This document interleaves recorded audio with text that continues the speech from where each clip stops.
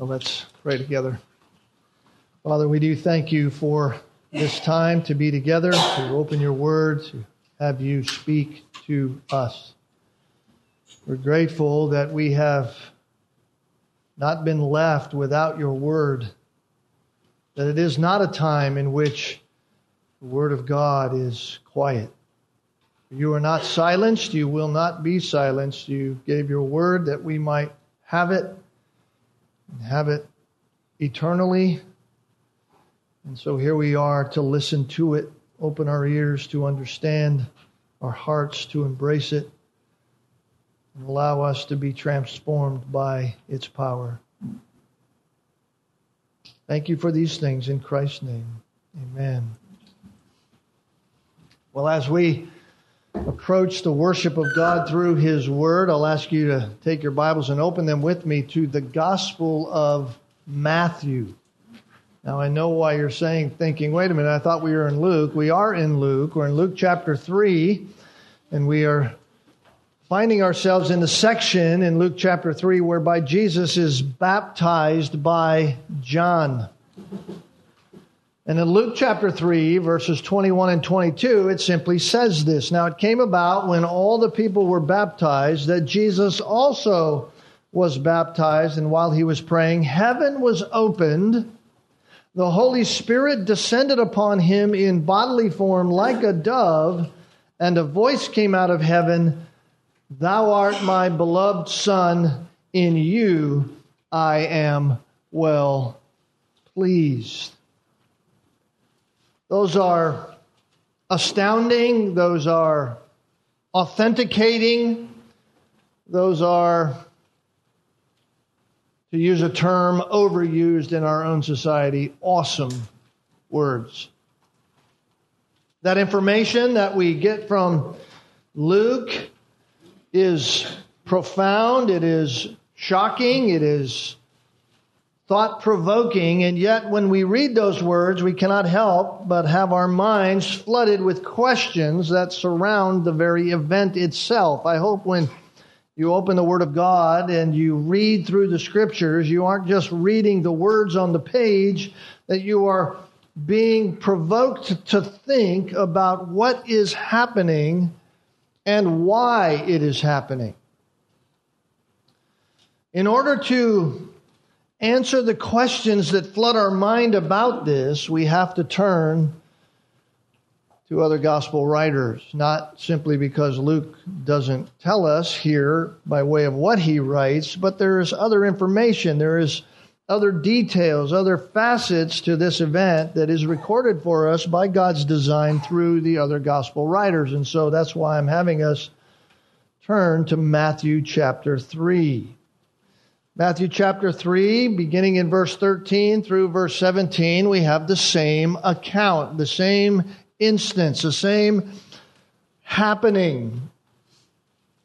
And the question that comes to our mind as we began to ask it even a couple Lord's Days ago when we were together and we were here is, first of all, why would Jesus be baptized, since the baptism of John, the baptism through which he was carrying out according to the plan of God, was a baptism that was showing those before the eyes of people, those who had come to be baptized, it was showing a repentance and thereby a forgiveness of sins.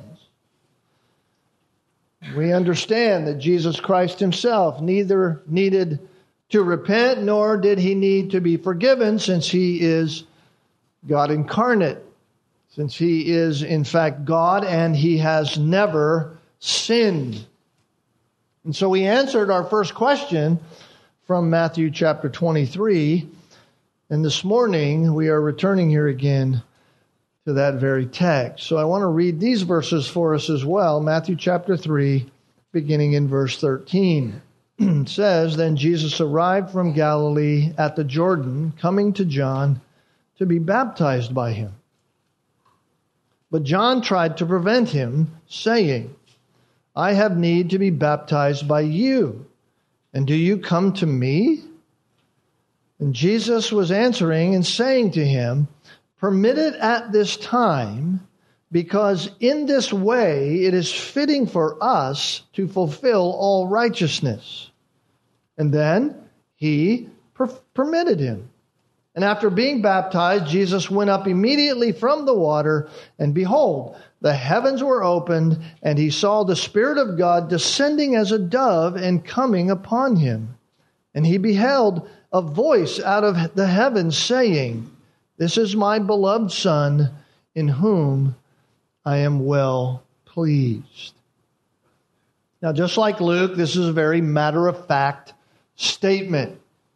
There isn't a lot of surrounding detail. There isn't a lot of surrounding commentary that goes on with what is written here by Matthew's hand through the Spirit's inspiration. It is plain. It is simple language, even though it is relying on the details or relaying to us the details of this incredible event, an event which authenticates the very fact that Jesus is the incarnate Son of God.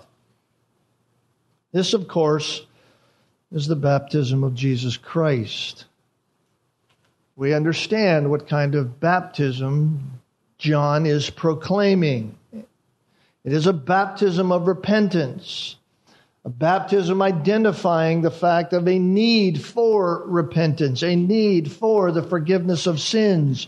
It was a baptism in which those who came to be baptized were making that public acknowledgement, just like we do here in our very own worship center. The time when we gather together as a family in baptism services and someone steps into the waters of baptism and we have them share the testimony of what God has accomplished for them by way of their own sin being forgiven and the repentance that took place, that they deserved the very due penalty for their sin if God, by His mercy, does not and had not in Christ purged it away. That is what's happening when we see baptism. Each and every one of us here is just like those who came that very day. Except for one. Except for one. Jesus Christ. If we were there in those days, we would have been doing the same thing that these people were doing. Why? Because they are recognizing their own sinfulness. They are recognizing their need for God to deal with the issues of life that they cannot deal with in their own heart, and why they cannot find themselves to be obedient to the one who has created him. They understand the due penalty of death. They understand the reality that before God they are sinners, due eternal separation before His holiness, unless by His mercy He would forgive their sin. But not Jesus. Jesus needed none of that. Why? Because He is holy. Because He is undefiled. Because He is separate from sinners by way of Him being sinless. And so Jesus at this baptism is an anomaly. It is a strange thing. It is an awkward thing, as John clearly in his own testimony here tries to withhold it from happening in the event itself. He tries to prevent Christ. For Christ to come to be baptized by him was a thought that was out of his mind. It would not happen, humanly speaking. Jesus is an anomaly on the human side of life. John knew that. And so we began to understand that last Lord's Day. John tries to prevent it. Jesus would have no such prevention take place because his baptism must fulfill all righteousness. What is he saying? What does he mean by that? What is all righteousness saying? Well, it's simply to say that Jesus Christ's obedience to the will of the Father was fulfilling that righteousness. It was fulfilling the reality of righteousness in seeing it. And in doing so, it was one of the authenticating events that proved He is the true Messiah, just as He identifies with us in our humanity, the sinner, Jesus Christ is being authenticated as the Messiah, at the same time identifying with us, the sinner, even though he is sinless. Though he had no sin to repent of, it was the Father's will that he be so identified with each repentant sinner that his full identity would be known, and on the cross the sinner could be identified with him. Christ identifies with us in the full sense in our humanity, and thereby we can be identified with him in the full sense in his death on the cross. I think the words of the Apostle Paul in the book of 1 Corinthians is helpful to us, or 2 Corinthians, helpful to us, when he says in 2 Corinthians 5:21, a very familiar verse to us, and yet when we think of it in light of this, it seems to help us with our understanding of this whole transaction and what is taking place in all of this. The Apostle Paul said, He, that is God the Father, made him who knew no sin, Jesus. By the way, when it says he made him who knew no sin, it doesn't mean that God was making Jesus as if he was creating something. God, this is a transactional verse in the sense that imputation is taking place in this verse, or being seen as taking place in this verse. He made him who knew, who wasn't intimate with sin at all because he had never committed any sin at all. He made him who knew no sin to be sin on our behalf. God transferred the sin of us to Jesus Christ.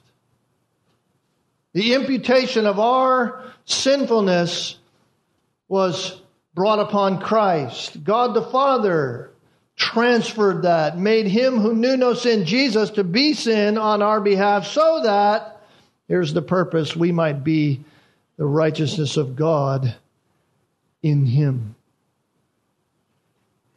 Jesus came and said, you must allow this, John. We have to do this. Why? Because in doing this, we are fulfilling all righteousness.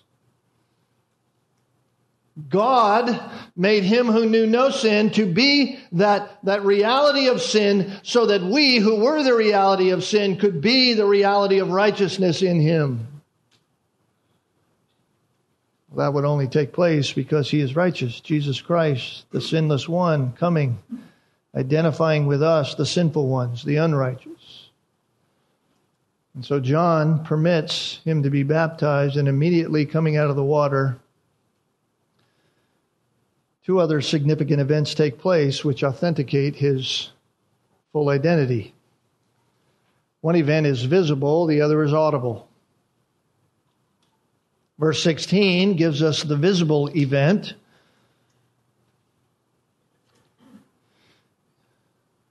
It authenticates Jesus as the Messiah. It involves the Holy Spirit. Verse 17 gives us the audible authenticating event. It is the voice of God who pronounces satisfaction with the Son. Two more authenticating events in Luke's gospel, by the way. As we study that, we will notice them. There's the baptism of Jesus, which authenticates him to us by way of identifying him to us and the righteousness of him in his messiahship. But also there are two other events that authenticate the reality of who he is. One is the authentication that he is fully human by his genealogy that we will see next Lord's Day. And the third one is by his temptation, which will follow that in Luke chapter 4. By the way, there is this parallel reality of the Spirit and the voice of the Father in the other gospel accounts which speak of the baptism of Jesus Christ. In Mark's gospel and in Luke's gospel, you have this double authentication going on, if I could say it that way. The Father is there, the Spirit is there, both authenticating the reality of Jesus Christ. John speaks of the baptism of Jesus, but it is a bit more detailed. Not really of the actual baptism event like we see here in Matthew and Mark and Luke, but more so about John as they inquire to him about who he is. So here in the baptism of Jesus, we have all three persons of the Godhead involved in what I believe to be both the authentication and the ordination of Jesus Christ to his public ministry. Over the years, I was thinking about this idea of ordination. Over the years, I've had the privilege to be a part of several ordination ceremonies. Each of them is intense. Each of them is a process that ends in this special event that we have called ordination. What does ordination mean when we think about that? Ordination means simply this: the act of being set apart to an office, the act of being set apart to a ministry. Primarily, it's used in Christian ministry, the act of setting someone apart to the gospel ministry. That is what ordination is. In Christian churches, it's an event and a dedication commissioning those who are there for that ordination unto pastoral ministry. And the essential ceremony normally consists of some kind of public examination of those who are going to be ordained, and then the laying on of hands of the leadership of whatever church it's part of that would lay on the hands, pray for that person as they were being ordained, and asking God to use them and to use their giftedness and to let his grace shine upon them in carrying out that gospel ministry. So it's a grueling process in which those who are to be ordained have to show a knowledgeable work of every theological subject that is out there. So if you ever pick up a theology book, they're about that thick normally. There are some that are smaller, but they're helpful in some ways. But the thick ones, you have to have a working knowledge of everything that goes in one of those systematic theology books. You have to have a knowledge of the entire Bible by way of chapters and verses and outlines and those kinds of things. And then you have to have a working knowledge of be able to explain the scriptures practically on issues of life that deal with spiritual issues. It's a grueling process. Not everybody passes. You can go in my office sometime and look at the certificates on my wall, and of course I have a certificate from the seminary, graduating seminary, and while that was a great accomplishment, I have a greater, higher esteem for my ordination certificate than I have for even my master's degree. Why? Because it was a far more grueling process. Well, this, beloved, is Christ's ordination ceremony. And while there's no testing of his understanding of what the Word of God says, right? No man could test God on his understanding of his Word. God fully understands everything about his Word. No man could rightly test Christ, even though you see some of the Pharisees try to do that from time to time. In fact, you see even Jesus being led here in Matthew chapter 4 out into the wilderness to be tested, but not by man. He's being tested by the powers of hell itself. But also you see the divine approval and acceptance of the Godhead with Christ. And so our text says in verse 16, after being baptized, Jesus went up immediately from the water, and behold, the heavens were opened, and he saw, that is speaking of John, John saw the Spirit of God descending as a dove coming upon him. So here we have, in one sense, if this is the ordination of Jesus Christ, and I think it's appropriate to see it that way, here we have the laying on of the hands of the Godhead, the setting apart of Jesus Christ to the ministry with which he has been called.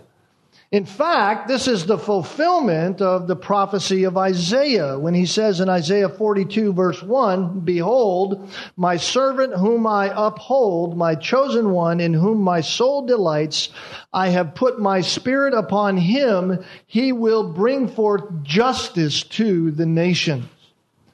This is God, the Godhead, fulfilling the very thing that they had said through the prophet Isaiah concerning the justice and the salvation being brought to the nations. It was Jesus Christ that was the fulfillment of that prophecy. It is Jesus Christ, bringing justice to the nations.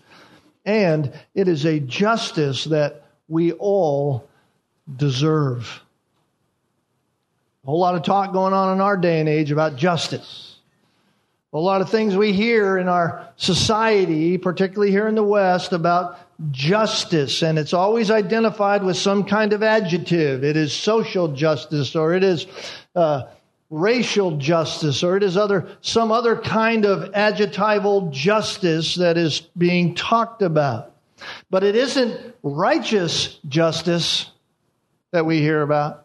No one seems to want to talk about righteous justice. It's cries for man-made, man-pleasing, man-edifying, false kinds of justice.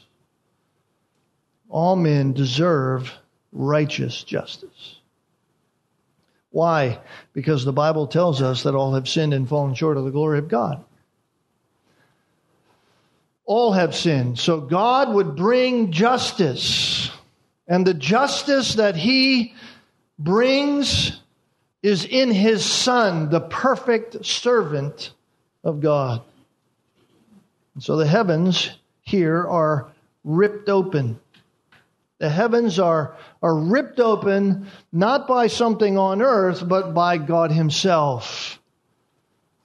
That's the sense of the original language here. This isn't some small event happening. It isn't as if God is simply just saying, hey, let me open the door and see what's going on.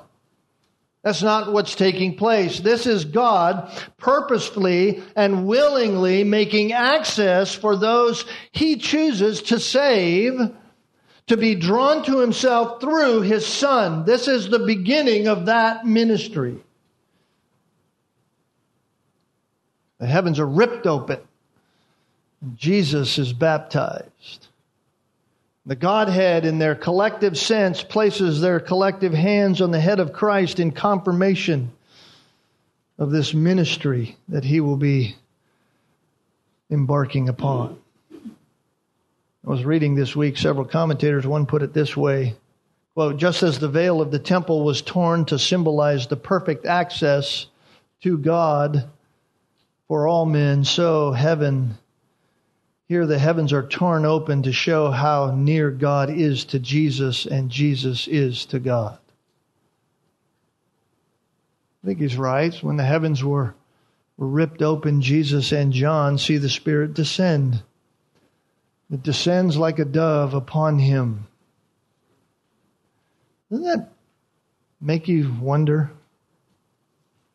The language of the Scriptures adds in these little phrases and these words that add understanding and give a greater flavor to what is being said. He saw the Spirit of God descending. That would have been enough. We could put a period there. He saw the Spirit descending upon Jesus. Okay, great. But it says, as a dove.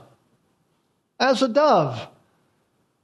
Every word of Scripture is God-breathed. Therefore, there's something being told to us here that's more than just curious detail. And so our interest is piqued. First, why would Jesus be baptized at all? Right? This is a baptism of repentance and forgiveness. We learned about that.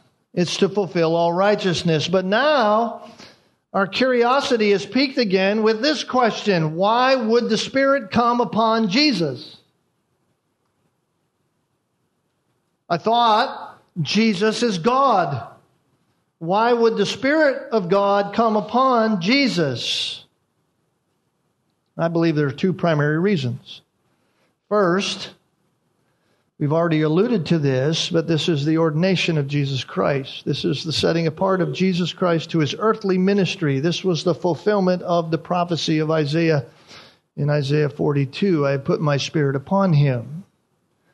And so this, in a sense, is the anointing of Jesus Christ. In fact, Luke chapter 3, in verse 22 says, and when Jesus was 30 years old, he began His ministry and He was immediately sent out into the wilderness, right? Says that after it gives the whole genealogy up to verse 38, and then chapter 4 starts, he's sent out into the wilderness. Here we don't have the genealogy. We just have what happened after that, right? Jesus was 30 years old. Well, the anointing of a king, the anointing of someone to an office typically happened, at least in Jewish times, when they were around 30 years old. So this is the anointing ceremony, if you will. The anointing of Jesus Christ. But the apostles also preached about this anointing. Luke chapter 4, verses 18 through 21, Jesus is in the temple, and he reads from the Isaiah prophecy. He reads from the scroll of Isaiah, and he reads this: "The Spirit of the Lord God is upon me," which is Isaiah 61:1. The Spirit of the Lord God is upon me. And then he sits down and he says, "Today, this scripture has been fulfilled in your hearing." So the Spirit coming and resting upon Jesus was his anointing. And his anointing was his ordination into this messianic office in which he was fulfilling. So Jesus speaks of it. Peter, in Acts chapter 10, verse 38, confirms the reality when he preaches and says God anointed him. Who? Jesus of Nazareth. That's who he's talking about. God anointed him with the Holy Spirit and with power. So when we look at the baptism of John and we think about Jesus Christ coming up out of the water and the Spirit of God coming upon him, it is fitting for the Spirit to come upon Christ in order to fulfill what God has said would happen with Jesus Christ, and to come upon him descending as a dove, or as it says in Luke chapter 3, verse 22, in bodily form like a dove. In other words, this was to be the confirming sign to John the Baptist that Jesus was indeed the Messiah. You say, how do you know that? How do you know that this was the confirming sign to John the Baptist, and why the Spirit came down both to anoint Christ as well as to show John that Jesus was the Messiah? Because John's gospel tells us that. John the Baptist says to those who inquire of him who he is, in chapter 1, verse 33, he says these words in John's gospel: "And I did not recognize him." It wasn't that he didn't recognize him as his cousin Jesus. That's not what he's saying. He said, I didn't recognize him as to the reality of his office and what his office was. I'd been told to look for this, and I've been told how I was going to recognize it, right? I didn't recognize him, but he who sent me, who sent John the Baptist? God did. He was commissioned by God. Right? Through the prophecy, through the message that Gabriel came and gave to Zacharias as he's in the temple. This is exactly what Gabriel said, and John says, I didn't recognize him, but he who sent me, he's talking about God the Father, the one who sent me to baptize in water, said to me, he upon whom you see the Spirit descending and remaining upon him, this is the one who baptizes in the Holy Spirit.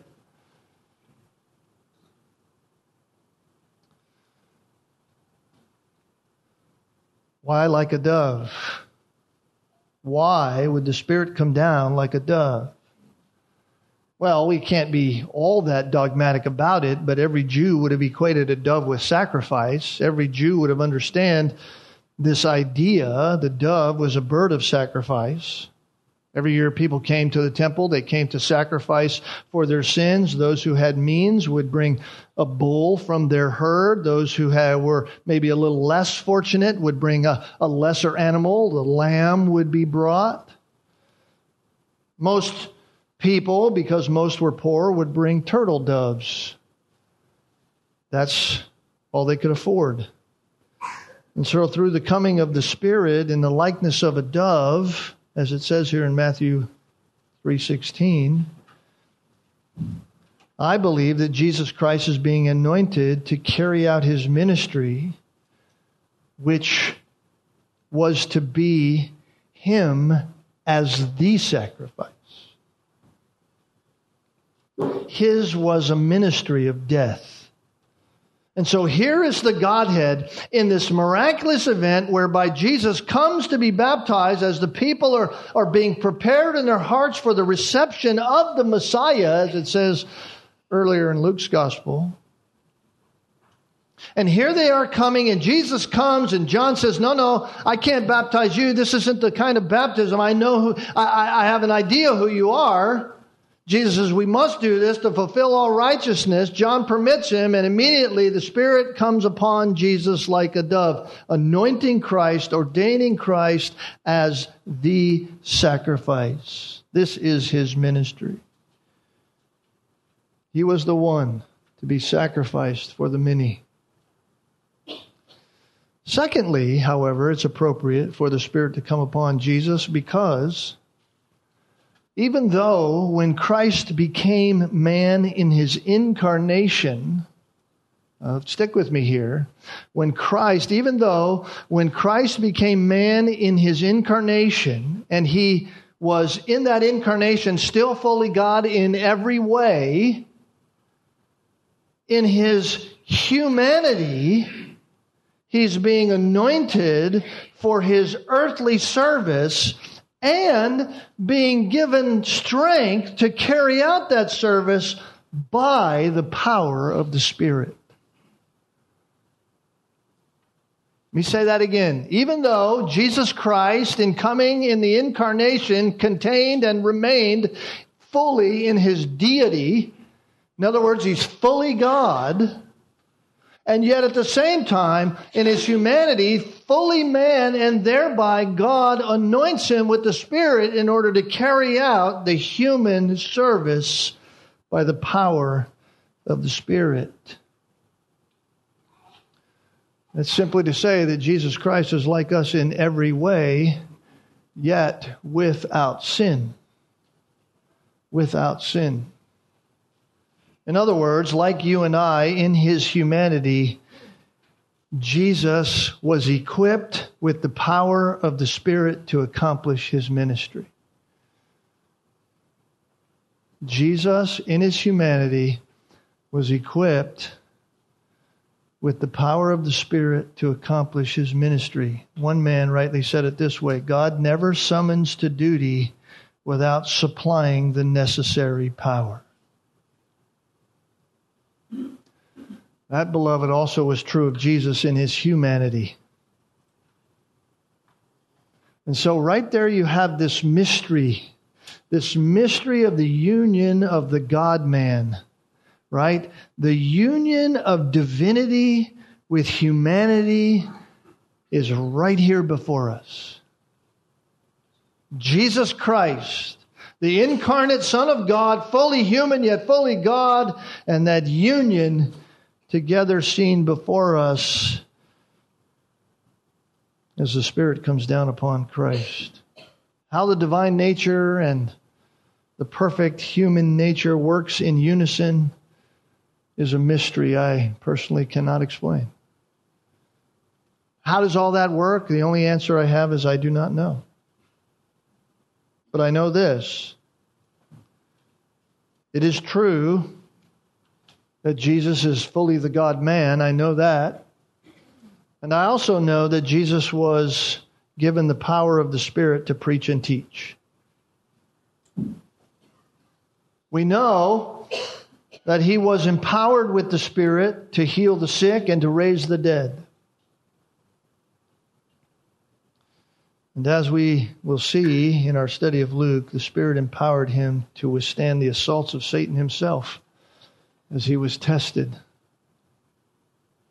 Jesus does not accomplish the tempting in the wilderness without the Spirit. God the Father had ordained him to die an undeserved death on the cross for sin. And God the Spirit empowers him to accomplish all that was necessary for that without fail. There's a question that we can ponder. And I was thinking about this morning. I said, should I ask this question or not? And I'm going to ask it. And maybe I should not, but I'm going to. Was God, Jesus Christ, incarnate Son of God, able not to sin in his humanity? Or was Jesus Christ, the Son of God, not able to sin in his humanity? Was he not able to sin, or was he able not to sin? That's the question. I'm not going to answer that for you this morning. I'm going to leave it there in your mind so that your minds go. So why was Jesus baptized? Because it fulfilled all righteousness. Why was Jesus anointed with the Holy Spirit? Because it empowered and anointed him for his sacrificial service. Finally, notice verse 17. The voice of the Father authenticates the ministry of Jesus Christ. And behold, a voice out of the heavens saying, "This is my beloved Son, in whom I am well pleased." We wouldn't know the voice and whose voice it is had it not been for God telling us, "This is my beloved Son." Because all the text says is, a voice out of heaven says. That could be any number of voices from heaven were it not told to us exactly whose voice it is. And immediately upon reading it, we know this is the voice of God. This is the Father. All of the Trinity, all of the Godhead is involved here in the baptism of Jesus Christ. And the final aspect of Jesus' ordination is the approval of the Father. This is my beloved Son, in whom I am well pleased. Literally, in the original language, it says it this way: "You are the only Son of mine. You are the only Son of mine, the beloved one. In you I am completely satisfied." According to the language of the Old Testament, in the passages where sacrifice is spoken of, for a sacrifice to be satisfactory to God, it had to be what? It had to be perfect. It had to be without blemish. In order for God to declare it satisfactory, it had to be an unblemished, an unspotted sacrifice. In fact, an untainted sacrifice was so serious to God that in Malachi chapter 1, verse 14, God declares through the prophet Malachi this: "Cursed be the swindler who has a male in his flock and vows it, but sacrifices a blemished animal to the Lord, because I am a great king, says the Lord of hosts, and my name is feared among the nations." You bring an unblemished animal, you vow your best, you vow the unblemished one, and you bring a blemished animal, God says, "Cursed be you." So it was very serious to God to come before Him with something that was less than what is acceptable to Him. And in the Old Testament, the whole sacrificial system was set up simply to be a shadow of what was to come in Jesus Christ, that He would be the unblemished, perfect sacrifice. And so the sacrificial system of the Old Testament was an accommodation by God for a purpose. It was an accommodation which highlighted sin, highlighted the necessity for a sacrifice, and yet the sacrifice couldn't really take care of the sin in any kind of permanent way. It could only cover it for a time until the next time a sacrifice was needed according to the law. So it was a picture of what was needed to atone for sin in a permanent way, yet could not do it by way of means of the earthly way. So there had to be a death that occurred, a death of an unblemished animal for sins committed. And yet the blood of an unblemished bull or an unblemished goat or an unblemished dove even as good as they were by way of comparison to the rest of the flock that were labeled as blemished or spotted, if you will, they were still never perfect enough to remove the penalty of sin.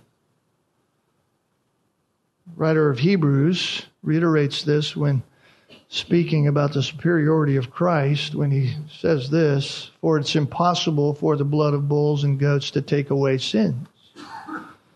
So even the unblemished animal that was sacrificed at the right time, in the right place, and for the right reasons, was impossible even for that to take away sins.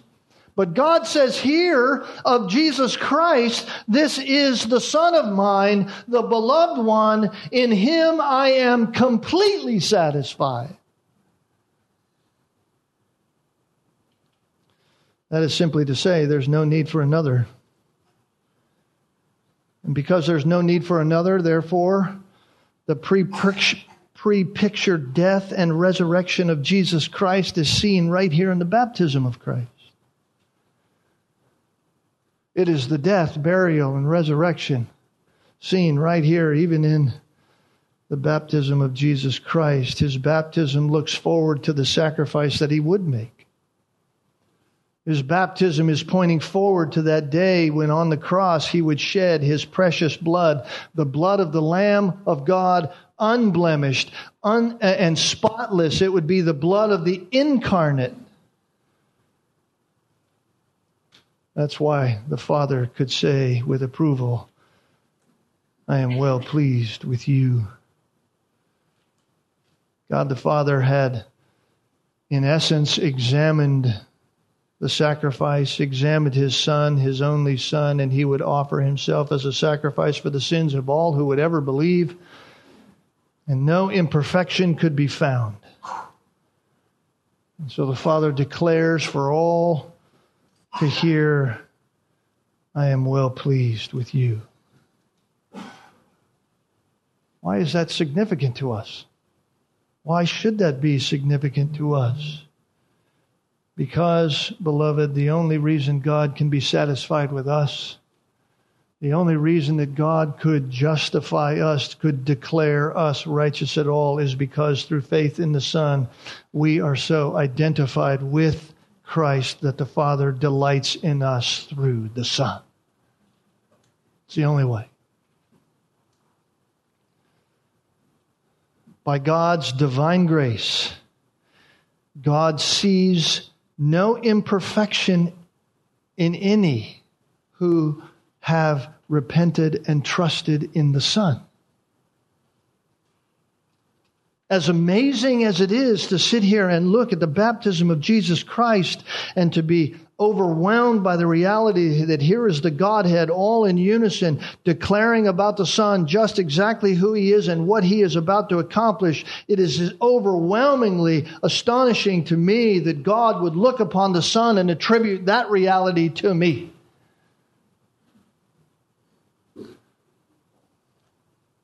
No imperfection. Why? Because I believe upon the Son.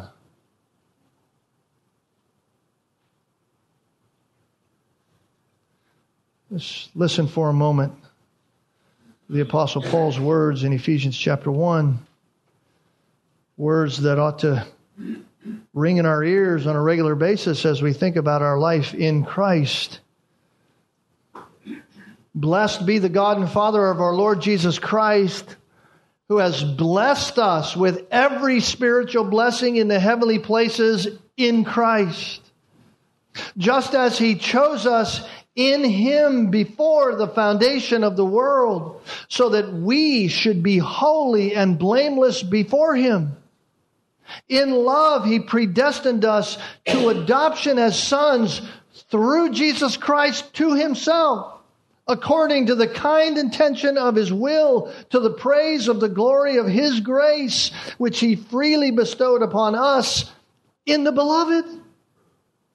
In him we have redemption through the blood, the forgiveness of our trespasses, according to the riches of his grace, which he lavished upon us."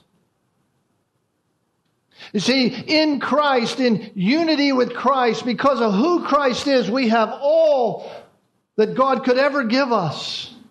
We have all the spiritual blessings in the heavenly places in Christ because we're unified with Christ. Beloved, we must understand fully that Jesus Christ is the fullest view of God that we will ever have this side of heaven. When we look at Jesus Christ, we are looking at the face of God, for He is above all things. He is the perfect manifestation of God incarnate. He is the exact representation of God's glory, the exact image of God. The Bible tells us that in Him all the deity of the Godhead dwells in bodily form. This is God on display. And so it is because of His deity that we worship Him. It's because He is God that we come together and we worship Him. No one can truly worship God unless they worship Jesus Christ as God. Those who say, I believe in God, I have a relationship with God, surely I'm going to heaven because God would never send me to hell because after all I believe in God, and yet they have no relationship and no belief in Jesus Christ at all. I can rest assured with them with a sad heart that they are on their way to hell deceived. Because unless you embrace the Son, you do not and cannot be accepted by the Father.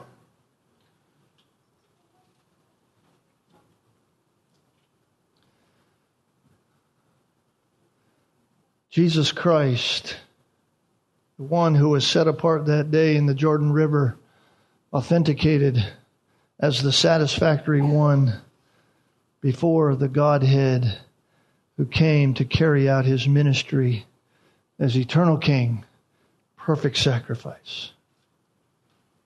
All of the Godhead is there. John the Baptist is there, and he's proclaiming to all who would hear, there he goes, Jesus Christ, the Lamb of God who takes away the sin of the world.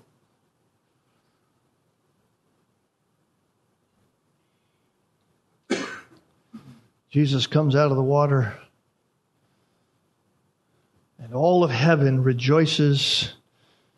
Spirit descends, the Father speaks.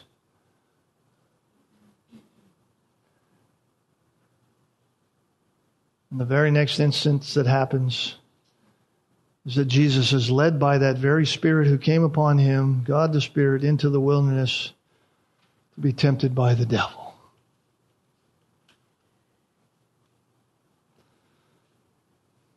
Praise God, He didn't fail the test. He's authenticated by the Father and the Spirit. He'll be authenticated through His genealogy and through His testing.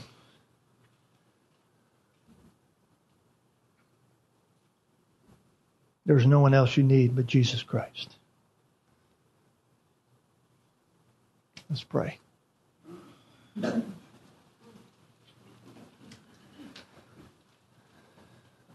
Father, there's no one like Jesus.